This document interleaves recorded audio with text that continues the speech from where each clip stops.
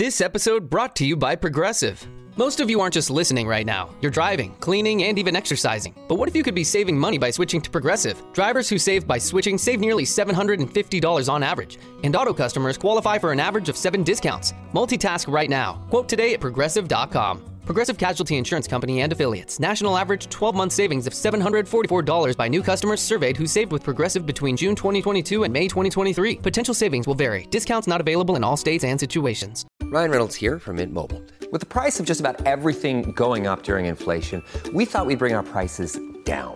So to help us, we brought in a reverse auctioneer, which is apparently a thing. Mint Mobile Unlimited Premium Wireless. How to get 30, 30, bit to get 30, bit to get 20, 20, 20, bit to get 20, 20, bit to get 15, 15, 15, 15, just $15 a month? Sold! Give it a try at mintmobile.com/switch. $45 up front for 3 months plus taxes and fees. Promo rate for new customers for limited time. Unlimited more than 40 gigabytes per month. Slows full terms at mintmobile.com.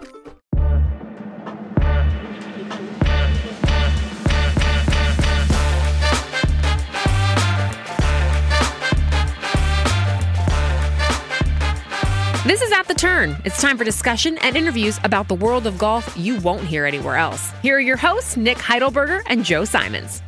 Hello, hello. Welcome into another episode of At the Turn. Nick and Joe, what a packed show. Nick, the maddest golfer we've ever had. And I'm going to leave it at that. That's the tease for the episode. You've heard of Instagram takeovers and Twitter takeovers. It is a mad golfer At the Turn podcast takeover. And it's warranted. I do have to tell you folks the situation I'm looking at right now. Nick Heidelberger in his basement, headphones on, sipping a beer, baby Bjorn, a child strapped to his chest. Yeah. You're a gamer. For sure, dude. Any given Sunday, we're going to leave it all out there. There's no excuses. Play like a champion. I know we don't talk about the PGA Tour in here, but do you want to give your thoughts about your boy Danny Willett 3-putting from 4 feet to lose in a playoff to Max Homa on the PGA Tour? Yeah, that was. I tweeted for once, and all I said was the PGA Tour is scripted, because you literally couldn't write a better ending to a golf tournament. I mean, the characters involved, from the shots that they had to hit, to Danny Willett 3-putting from 3 feet 7 inches to lose. Well, one of those was uphill. I mean, it's just incredible. It's unbelievable. And as longtime listeners of the pod know, for some reason, Danny Willett has been in the crosshairs of Nick Heidelberger for the last 5 years we've been doing this show. So I'm sure part of you is at least a little bit delighted and perhaps validated by witnessing that. Yeah, for sure. I mean, like I said, just the people involved, of all people to say, if I came onto this podcast and you're like, Nick, who would you want to 3-putt from 3 feet 7 inches to lose a tournament? I'd probably be like Danny Willett. Not Billy Myers. So fun. It's so enjoyable to, I don't know why I pick on the guy. Just a strange Masters champion. And then, yeah, he's okay. Yeah. He's got a green jacket. He's fine. Yeah. I get no sympathy from this end of the mic. We do have a very special offer for the patrons listening right now that we're going to have later on in the episode from our partners at Matchstick Golf. It's a BOGO. We have a BOGO for our listeners coming up during Nick Rules. That's going to be towards the end of the podcast, so you want to stay tuned for that. As always, please rate and review At the Turn wherever you are listening. Apple Podcast, Stitcher, Google Podcast. If you're listening in France, which some of you are for some reason, bonjour, thanks for listening. Please rate and review the podcast. Also, go to piper.golf, use promo code TURN10 at checkout. I shot a 76 using the black today, Nick. Huh? Good for you. Yeah, it was a nice little round. There you go. Bogey the last 3, but hey, we hung in there and shot 76. Look, you know what? You stepped onto the 16th tee saying, no, I shouldn't project on you. When I've got a round going, I step onto the 16th tee. It's always the 15th or 16th, and say, if the wheels completely fall off, I'll still shoot this number. I'm why is that my mindset? I birdied 15, and then I was 120 out in the dead center of the fairway, perfect yardage, perfect club, and I had to scrap from the bunker to make a bogey. It's fine. Ugh. It's fine. I shot 76. 76. Hell yeah. Good yeah, for you. It's okay. Nick, I saw this. Any thought of just hanging it up for the year? You're like 76. Let's just go home. Well, that was the first round of the last major of the Glendoveer Men's Club champion. Let's see, what is it? It's the fall tournament, so it's the last major, Glory's last shot in East Portland. And I don't know where I stand. I'm probably going to be in the last group, so Hell yeah. we'll see how that goes. More about Glendoveer coming up in a little bit. But Nick, I want to start here. I saw this prompt. Weird question. We talk about a lot of weird, random stuff on here, and I'm always excited when something comes up or that I see that I hadn't thought of before. Very minor discussion, but we'll hit on it. What is the ideal number of tees Nick Heidelberger has in his pocket during a round of golf? For me, it's 2. It's just keep it simple. Couple reasons. I don't want to overstuff my pockets. Also, I dig around in my pockets for my Matchstick ball marker, and tees are extremely sharp. Oh, and it's not fun. Jabbing one of those things underneath the fingernail. That's what a visual. That hurts longer than bogey in the last 3 to shoot 76. Indeed, it 2 does. tees. I got the push cart, Joe. That thing's always stocked with tees. I'm never far from a tee. I'm a minimalist when it comes to the tees. I just want a couple. I actually don't mind having a lot of tees or markers in my front pockets. Of course, a Matchstick golf ball marker.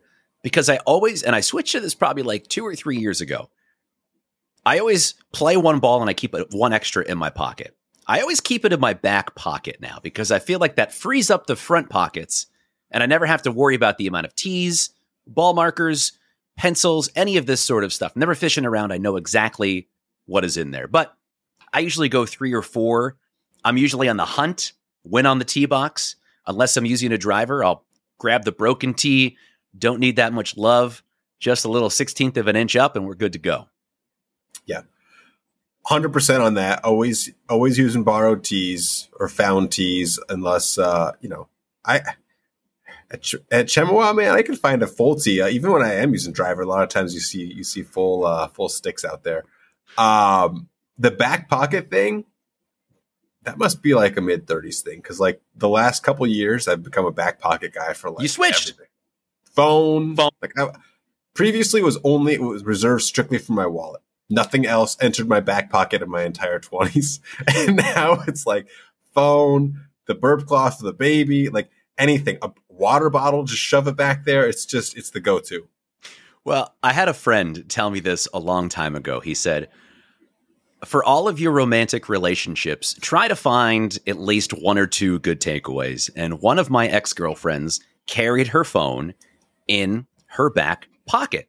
And I thought that was strange. I said, don't you sit on it and it's going to break the phone? And she's like, no, they're very, very strong.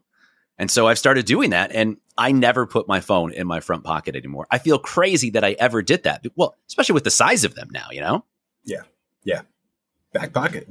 I don't know if I've ever put a golf ball in my back pocket. Really? Yeah. I'm going to keep my glove back there.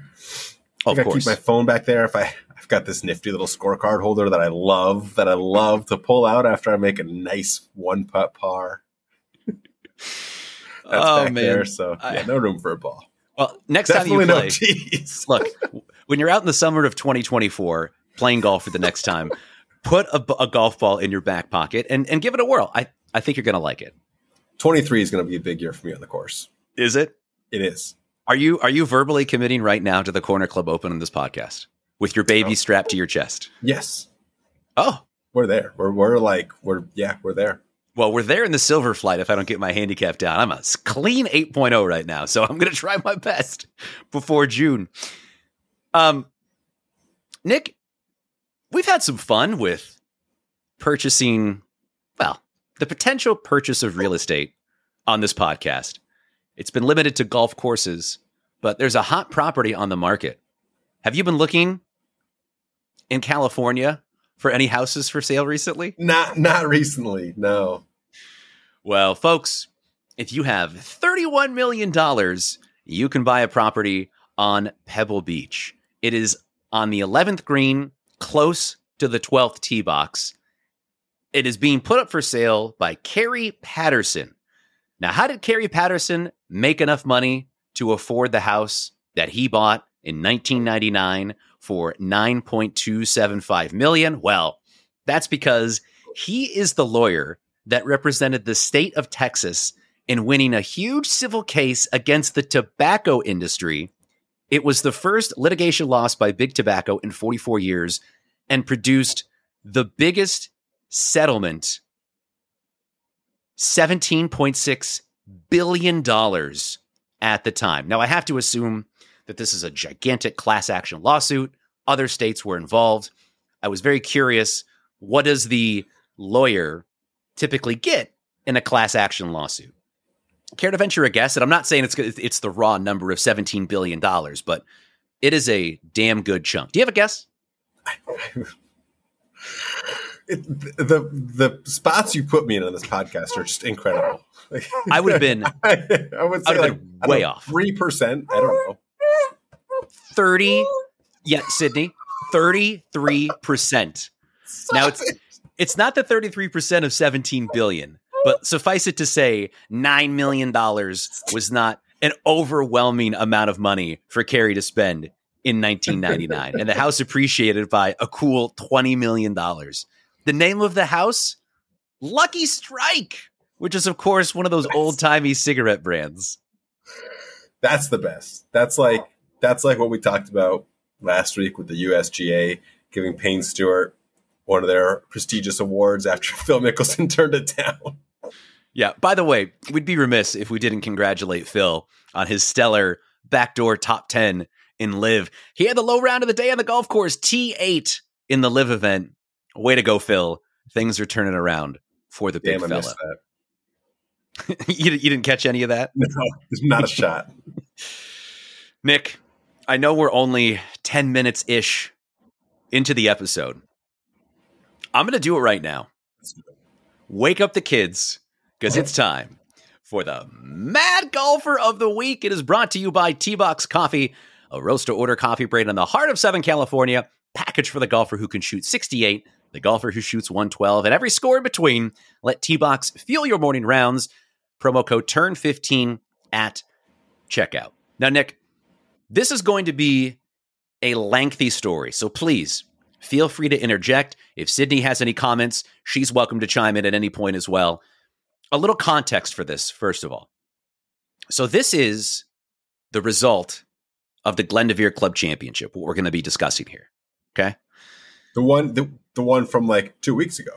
The one, yes, I believe the first round was roughly a month ago.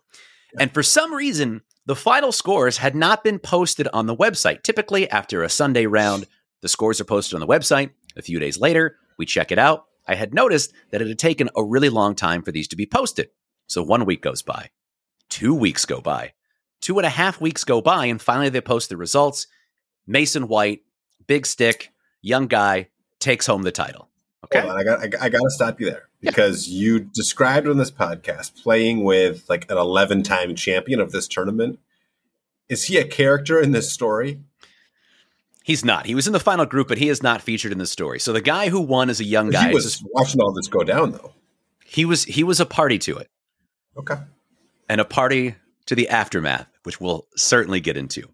Yes. So 2 weeks after the tournament ended and the results were posted, it was a 2-shot victory for Mason White over Nick Schweitzer, which came as a bit of a surprise to me. I was playing in the penultimate group.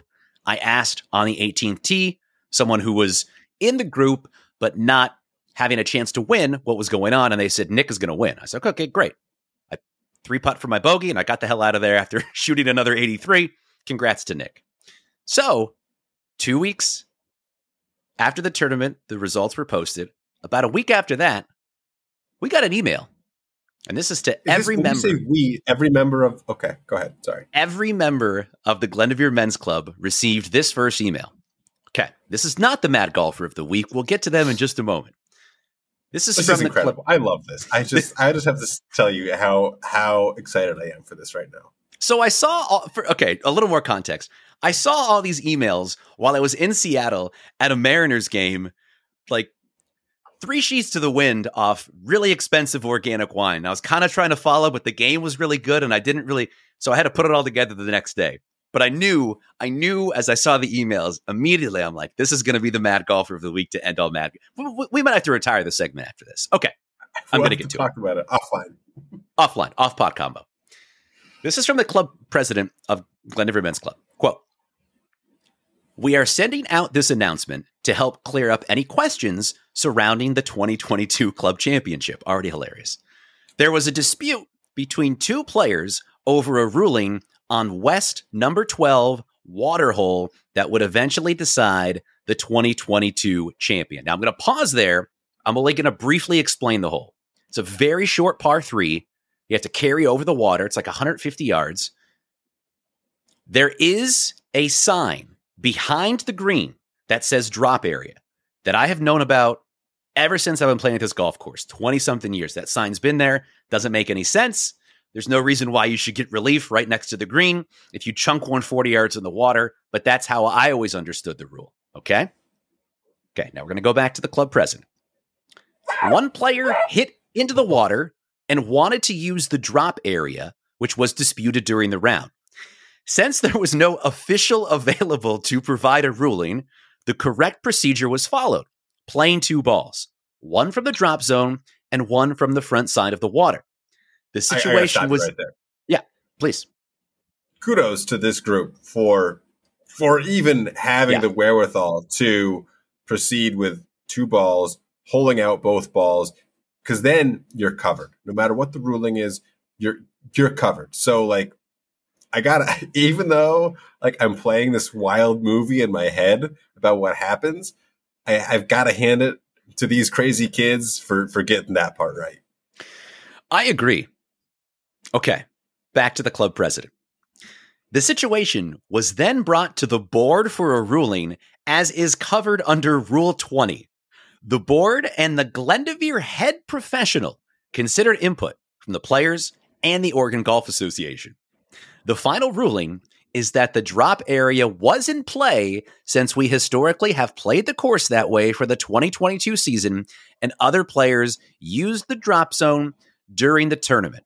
So I'm going to pause right there, Nick. Do you have any problem with the ruling from the club president, the board, the Oregon Golf Association, and the Glendiver head pro? This took 2 weeks. Yes. Oh. I mean, I think I'll have to wait to elaborate because it depends on who you believe. Okay. That brings us to our Mad Golfer of the Week.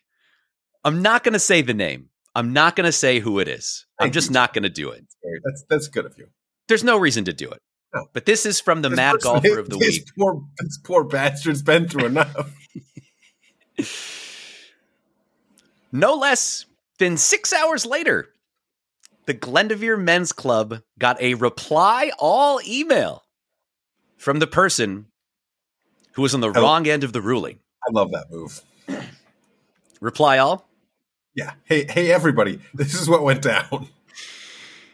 Here is the Mad Golfer of the Week. This is the person that ended up losing the Glendiver Club Championship by 2 strokes. Here we go. Quote, "The bylaws are clear that we play by USGA rules, unless a local rule is enacted.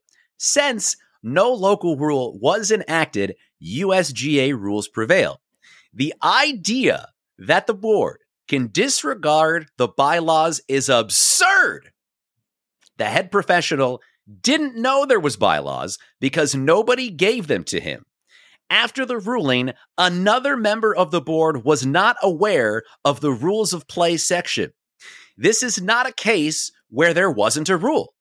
There is a written rule in the bylaws for this situation that is crystal clear. It appears at least one board member made the improper drop, then voted to make it okay. When I asked, he did not say yes or no. The OGA only recognizes the club if they have bylaws.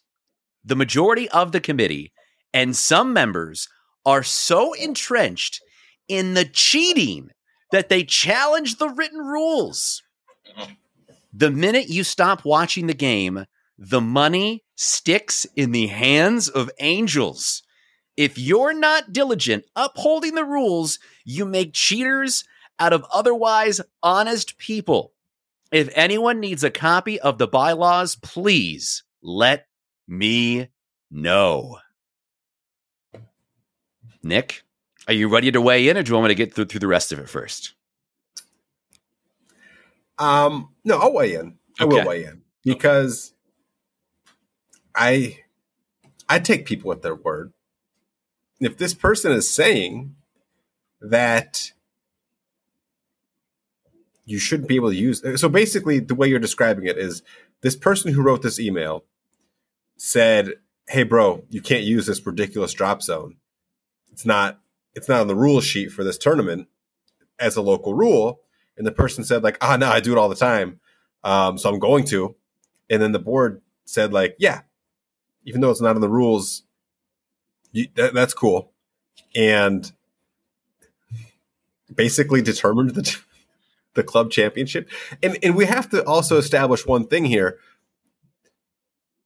This person must have made either like a 3 from the drop zone and a 5 from the other ball. Like, it's not like he just made bogey with both balls. It would have been a moot point. He literally, there was a 2-shot swing from pulling out with both those balls. Like, I said the PGA Tour is scripted. I think the Glendoveer Club Championship is scripted, because the fact that this happened to the final group and you hold out both balls, and like 90% of the time you hold out both balls, like either you make the same score so it doesn't matter, or you're so far out of the tournament that it doesn't matter. Or it's one shot. Yeah, or it's one shot. Exactly. It's not 2 shots to determine the club championship, like whose name goes on the trophy. That's incredible. I love that so much about this story. So far, I feel like even though this person is clearly very angry, I think they've got a pretty good reason to be angry.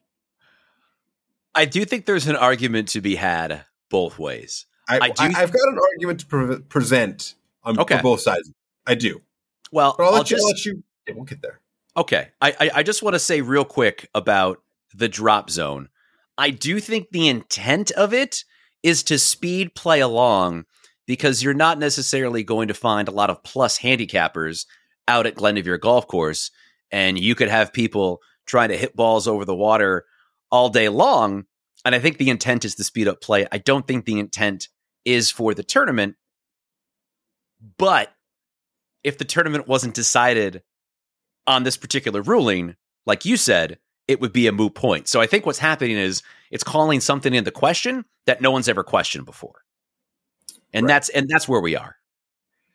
Well, that's where we are. It'd be like, the analogy I made in my head is like, if you show up at the Players Championship, if there's no local rule about the drop zone on 17, which is like probably the most famous drop zone in golf. Sure. So I was trying to think of like where this would happen. Like, where do people use a drop zone on, that everybody can relate to? 17 at Sawgrass. But if they just said like, they just didn't put that on the rule sheet one year and people started using it, you'd be like, well, bro, we've always used it. Like, everybody knows that's the drop zone. Right. So from that standpoint, you're like, yeah, everybody knows, like, that was a mistake. We didn't put it in there. But from this standpoint, you're not really trying to speed up play in your club championship. You're trying to determine the champion. And so the person who wrote this email is not the person who used the drop zone. Right. It's the person who said, that's a bullshit drop zone. Which it sounds like it is. It is, but I also think a bigger part of me in my head, my instant reaction when I saw the email, you know what it was? Play one shot better. I totally understand that perhaps they got a bum ruling, Nick, but at the end of the day, play one shot better. This was the decision from the club. Even if the club is wrong, you're in a position to have this you know what it is? It's a Hail Mary at the end of the game. Oh my God, why didn't they call pass interference? Play better. You're not going to be in a position to even have it be up to an official. He may have got the wrong end of the draw, but he put himself in a position to have a ruling affect the outcome of the club championship. He was on the wrong side of the ruling, right or wrong. Play better. I don't know. I disagree with that. I actually pretty strongly disagree with that. Like, this player who won the club championship put himself in a position to make a double bogey coming down on the back nine on Sunday and deserved a double bogey by basically the literal rules of golf, which I'll get into in Nick Rules coming up.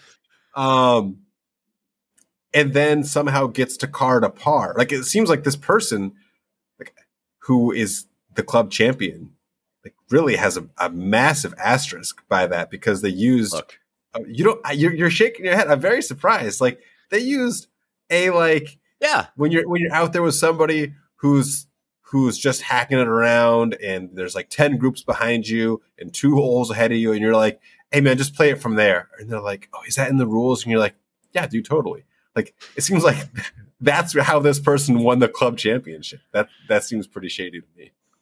I mean, it is shady, but I think because it went on for so long, because there was 2 weeks and so many people were pulled in, either way, the person who lost out of these 2 people would have a legitimate argument to make that they were wronged in the club championship. If the ruling went the other way, this guy I could definitely see a legitimate argument for this person saying, that's been the drop area for 20 years at Glenavere. The sign's always been there. It's a local rule. This is bullshit.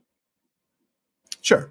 That's tough. And ultimately, the people who botched this are neither of the players. I mean, it sounds like they did what they were supposed to do. Yeah.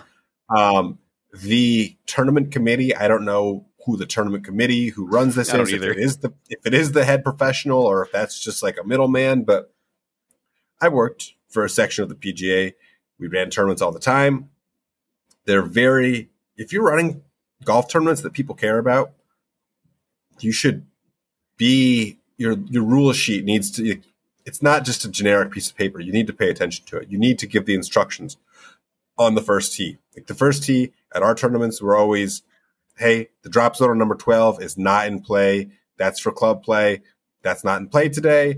You know, whatever it is, like, it needs to be spelled out. And so the fact that, like, nobody really thought about it until later, and then they were like, well, yeah, that's always been in play, but like, the rule sheet says USGA rules govern, this championship, and not local rules, and there's no local rule mentioned. I mean, that's just like people glossing over, some documents that have been, it's just too bad that the committee didn't give a shit before, like, all of this happened.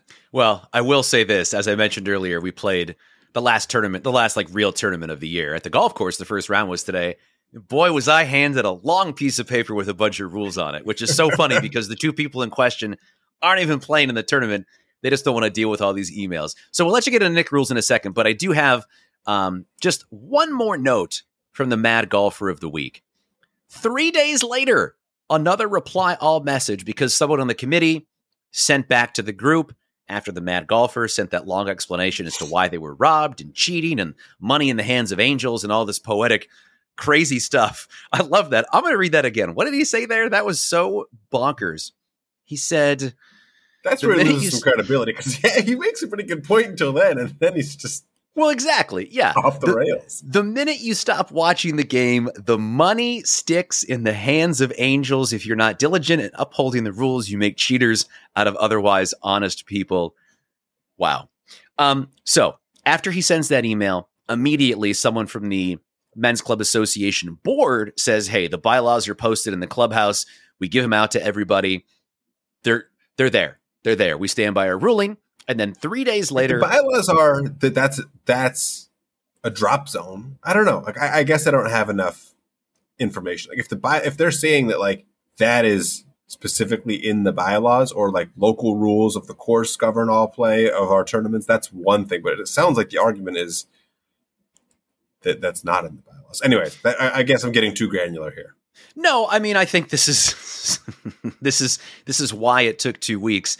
I think that the bylaws say local rules prevail, but there's not a specific local rule indicating that drop zone should be used during tournament play. So there's, 50 shades of gray over this ruling. Gotcha. The Mad Golfer of the Week. Here's how we closed out the reply alls. And I should mention a funny wrinkle with this. This Mad Golfer of the Week is a man, and his wife's email is on it. So at first I thought his wife was replying to all of this, sort of like a Justine Reed situation, which would have been even better. That would be. But in fact, it is the guy. All right, here's the last thing he said. 3 days later, the Mad Golfer of the Week says this: the rules of play are USGA rules, and enacted local rules shall prevail. There was no enacted local rule, and the committee said there was no enacted local rule. Because there is no enacted local rule, we are only playing by USGA rules. There is no rule that says if players are historically not playing by the rules, then that becomes a rule. That's a good point. Under USGA rules, that is an illegal drop. Under USGA rules, I shot the lowest score. Now, I think if he just had sent that specific email and nothing else from the start, maybe he would have gotten support. But the fact that he called people cheaters in his initial email, fuzzy rules turn honest people into cheaters and all this stuff, I think he lost any possible support when he said We also haven't paid enough attention to the fact that he accused another board member of taking the same drop, and that's why they voted to make it legal. For sure. This. Yeah, it's like they also took a bribe, so they're saying bribes are okay. Yes, it is exactly. It is pretty amazing. I assume that this is going to take us into Nick Rules. Is that right? Can I close up Mad Golfer of the Week? Yes. That is your Mad Golfer of the Week, brought to you by T-Box Coffee. Before we get to Nick Rules, it is time for the special offer from Matchstick Golf. Nick, I don't know if you've been paying attention to all the new ball markers that Dane Delgado has going on at Matchstick Golf, but they are gorgeous.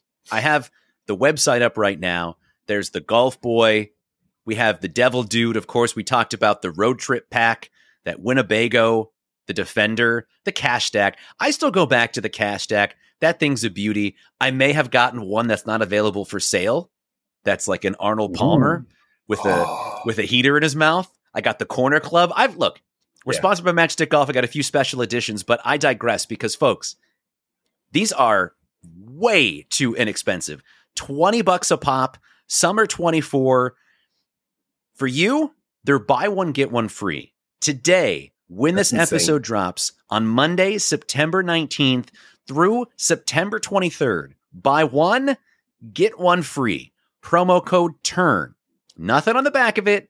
TURN. TURN. It's buy one, get one free. And of course, Matchstick Golf is the proud sponsor of Nick Rules. I wish I had a theme song because, wow, a lot of good rule stuff today.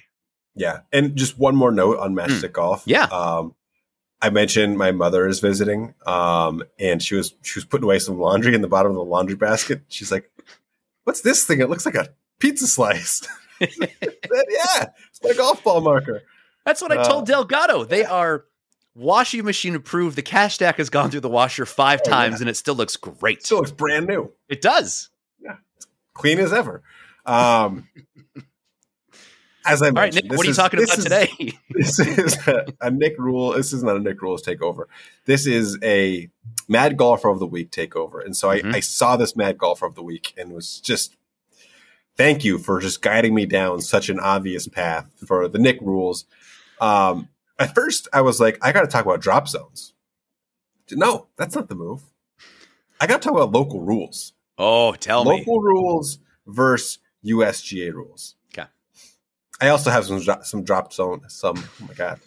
I just opened my second beer and now I can't even get 2 words out. God, Nick used to be able to write poetry after 4 tubs at the Corner Club. Look at him now, everybody. You can't handle a second beer. It's terrible. Okay. A local rule is a modification of a rule or an additional rule that the committee adopts for general play or a particular competition. The committee is responsible for deciding whether to adopt any local rules and for making sure they are consistent with the principles found in Section 8, which I'm sure Section 8 is just like play real golf. I hope that's all it says. Hey, get your shit together.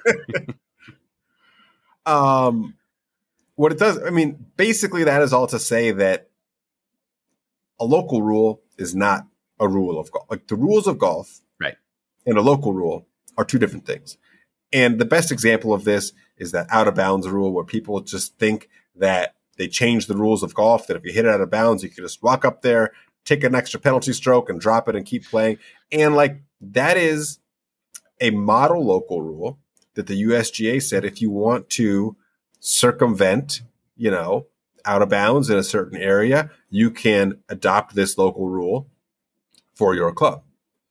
But you don't just assume that it's in play unless the committee says this rule is in play, either generally or for this specific competition.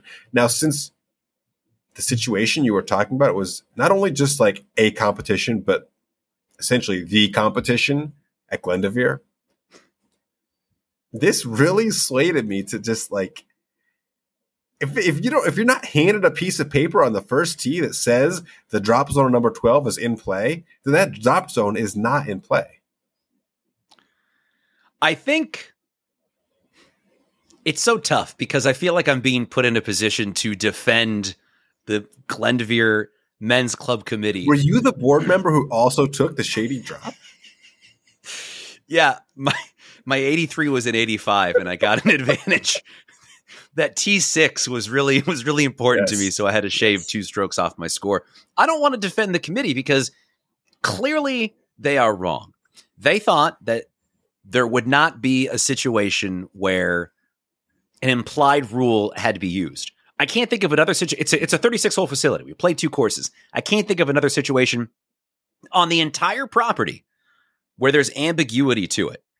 And the only reason there's ambiguity to this is because during weekly play, I guarantee people are using the drop zone because we're playing for like $60. No one really cares, ultimately. Like, yeah, it's competition. We're posting scores. But if someone uses this drop zone behind the green rather than dropping it in front of the water and hitting up to the green, I don't think anyone really gives a shit. But the one person who gives the biggest shit in the club, independent of the club championship, was the person who was wronged by this. And then it happened to occur in the biggest tournament of the year. A perfect storm had to occur, which is why it's been going on for a month now. And I did actually, when I turned my scorecard in, the kid who won the club championship, he works at the course. He was in the office, so I gave him a little knuckles. What? Yeah. Wait a second. Yeah. The kid who wait a second. How did you not lead with this?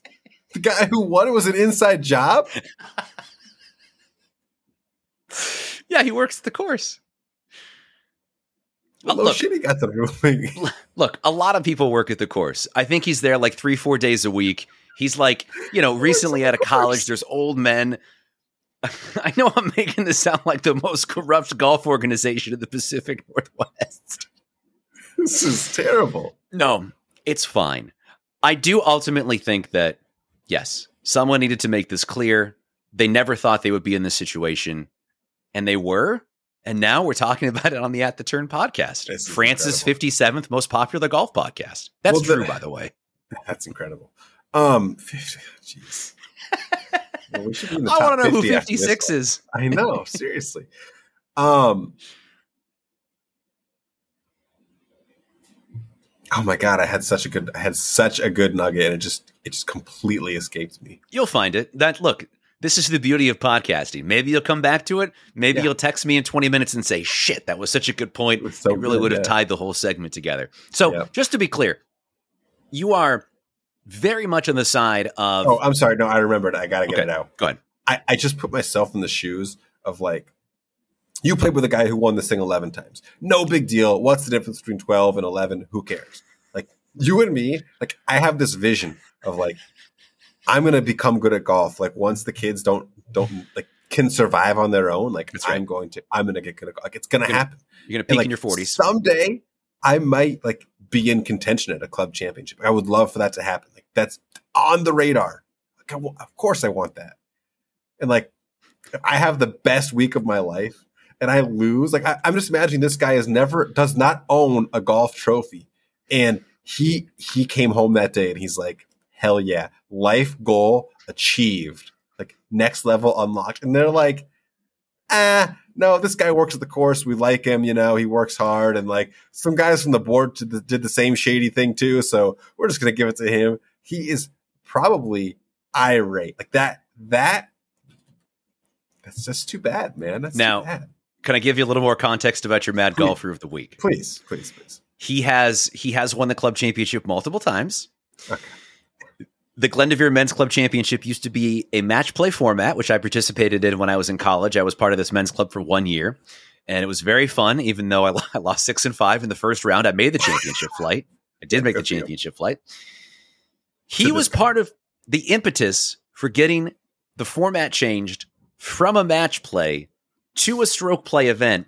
His argument was, you're rewarding someone who may only be playing good for 18 holes. In other words, if someone has a real off day during the match and someone has a real on day, you're not getting the best representation of the best golfer of the club. The current format is 2 rounds over 2 weeks, to which I say that is even a smaller sample size, and you are doing a worse job of identifying the best golfer for the duration of the year. Right, because you might have an off day and lose your match, but you still have to have like 6 good days to win the whole thing. Right. And as you can imagine, he was the talk of the course today, and someone did throw out there, and it seemed very true, that there used to be a trophy for the Glendoveer Men's Club for the championship, and this guy won it like 5 or 6 years ago, and he never brought it back to the course. I love it. Truly the maddest golfer of the week. God, Nick, I don't know if I have anything else. This is just, I will say this. Me and my dad are seriously considering shopping around to another golf course. Because of this? You still want to be affiliated with Glendoveer anymore? Not only because of this, my tee time was at 7:15 this morning, which seems just ungodly early. When I was on the first tee, here's I'm really crushing Glendoveer today. It's okay. I love it. When I was on the first tee, I was about to tee off, and the club president, I'm literally 2 guys in the group have teed off. I'm going to tee off last. The club president's like, "Hey, Joe, would you mind switching with this guy? He has to be at a tournament in Hillsborough." And I look, and I was like, when is his tee time? If he's in the next group, fine. It's not a big deal. Tees off at 8:00. So I'm like, I'm not going to wait around 45 minutes. Like, you have 25 other guys you can ask. I'm about to tee off. Like, this is crazy. And eventually I saw the guy out on the course who wanted to switch. And he's like, "Look, I texted the club president on Wednesday, asked if I could get out super early. Sorry about that." And he's probably the nicest guy out there. So he was like, I considered it, but just, it's not like someone tore the paper in half. It's just like little tiny rips here and there to just, I don't know. It's been 2 years of bullshit, Nick. And I've had, look, maybe I'm the mad golfer of the week. I got enough of this place. Oh my God. I'd love to know how that shopping goes. Cause like, it's tough to find the home course. Unless you live in Moscow, Idaho. Well, we're pretty lucky in that we have a lot of options around us. But maybe, you know what? Maybe that'll be a good bit for the winter. Me and my dad shopping around for a new course. Maybe we can do like a dating game thing with golf courses. I can do the stats for all 3, and maybe like you and Ashley and Lacey can pick it. Yes. I love that bit. Yeah. Okay. Cool. Anyway, that is Nick Rules. That is your mad golfer of the week. Tune in to find out if the Glendoveer Men's Club still exists by this time next week. Again, matchstickgolf.com. Use that promo code TURN today through Friday. That's it. Buy one, get one free. Also go to Piper Golf, piper.golf at checkout. Use TURN10. You can also shoot 76, bogey in the last 3 holes at your men's club. Nick, I don't want to jinx it, but you were right. Sydney held strong. Gavin's still asleep upstairs? Yeah, he's out. We're good. I told you, man. I got this thing down. You really got this dad thing down, man. I'm Lacey Evans. Thanks for listening, and we'll see you next time at The Turn.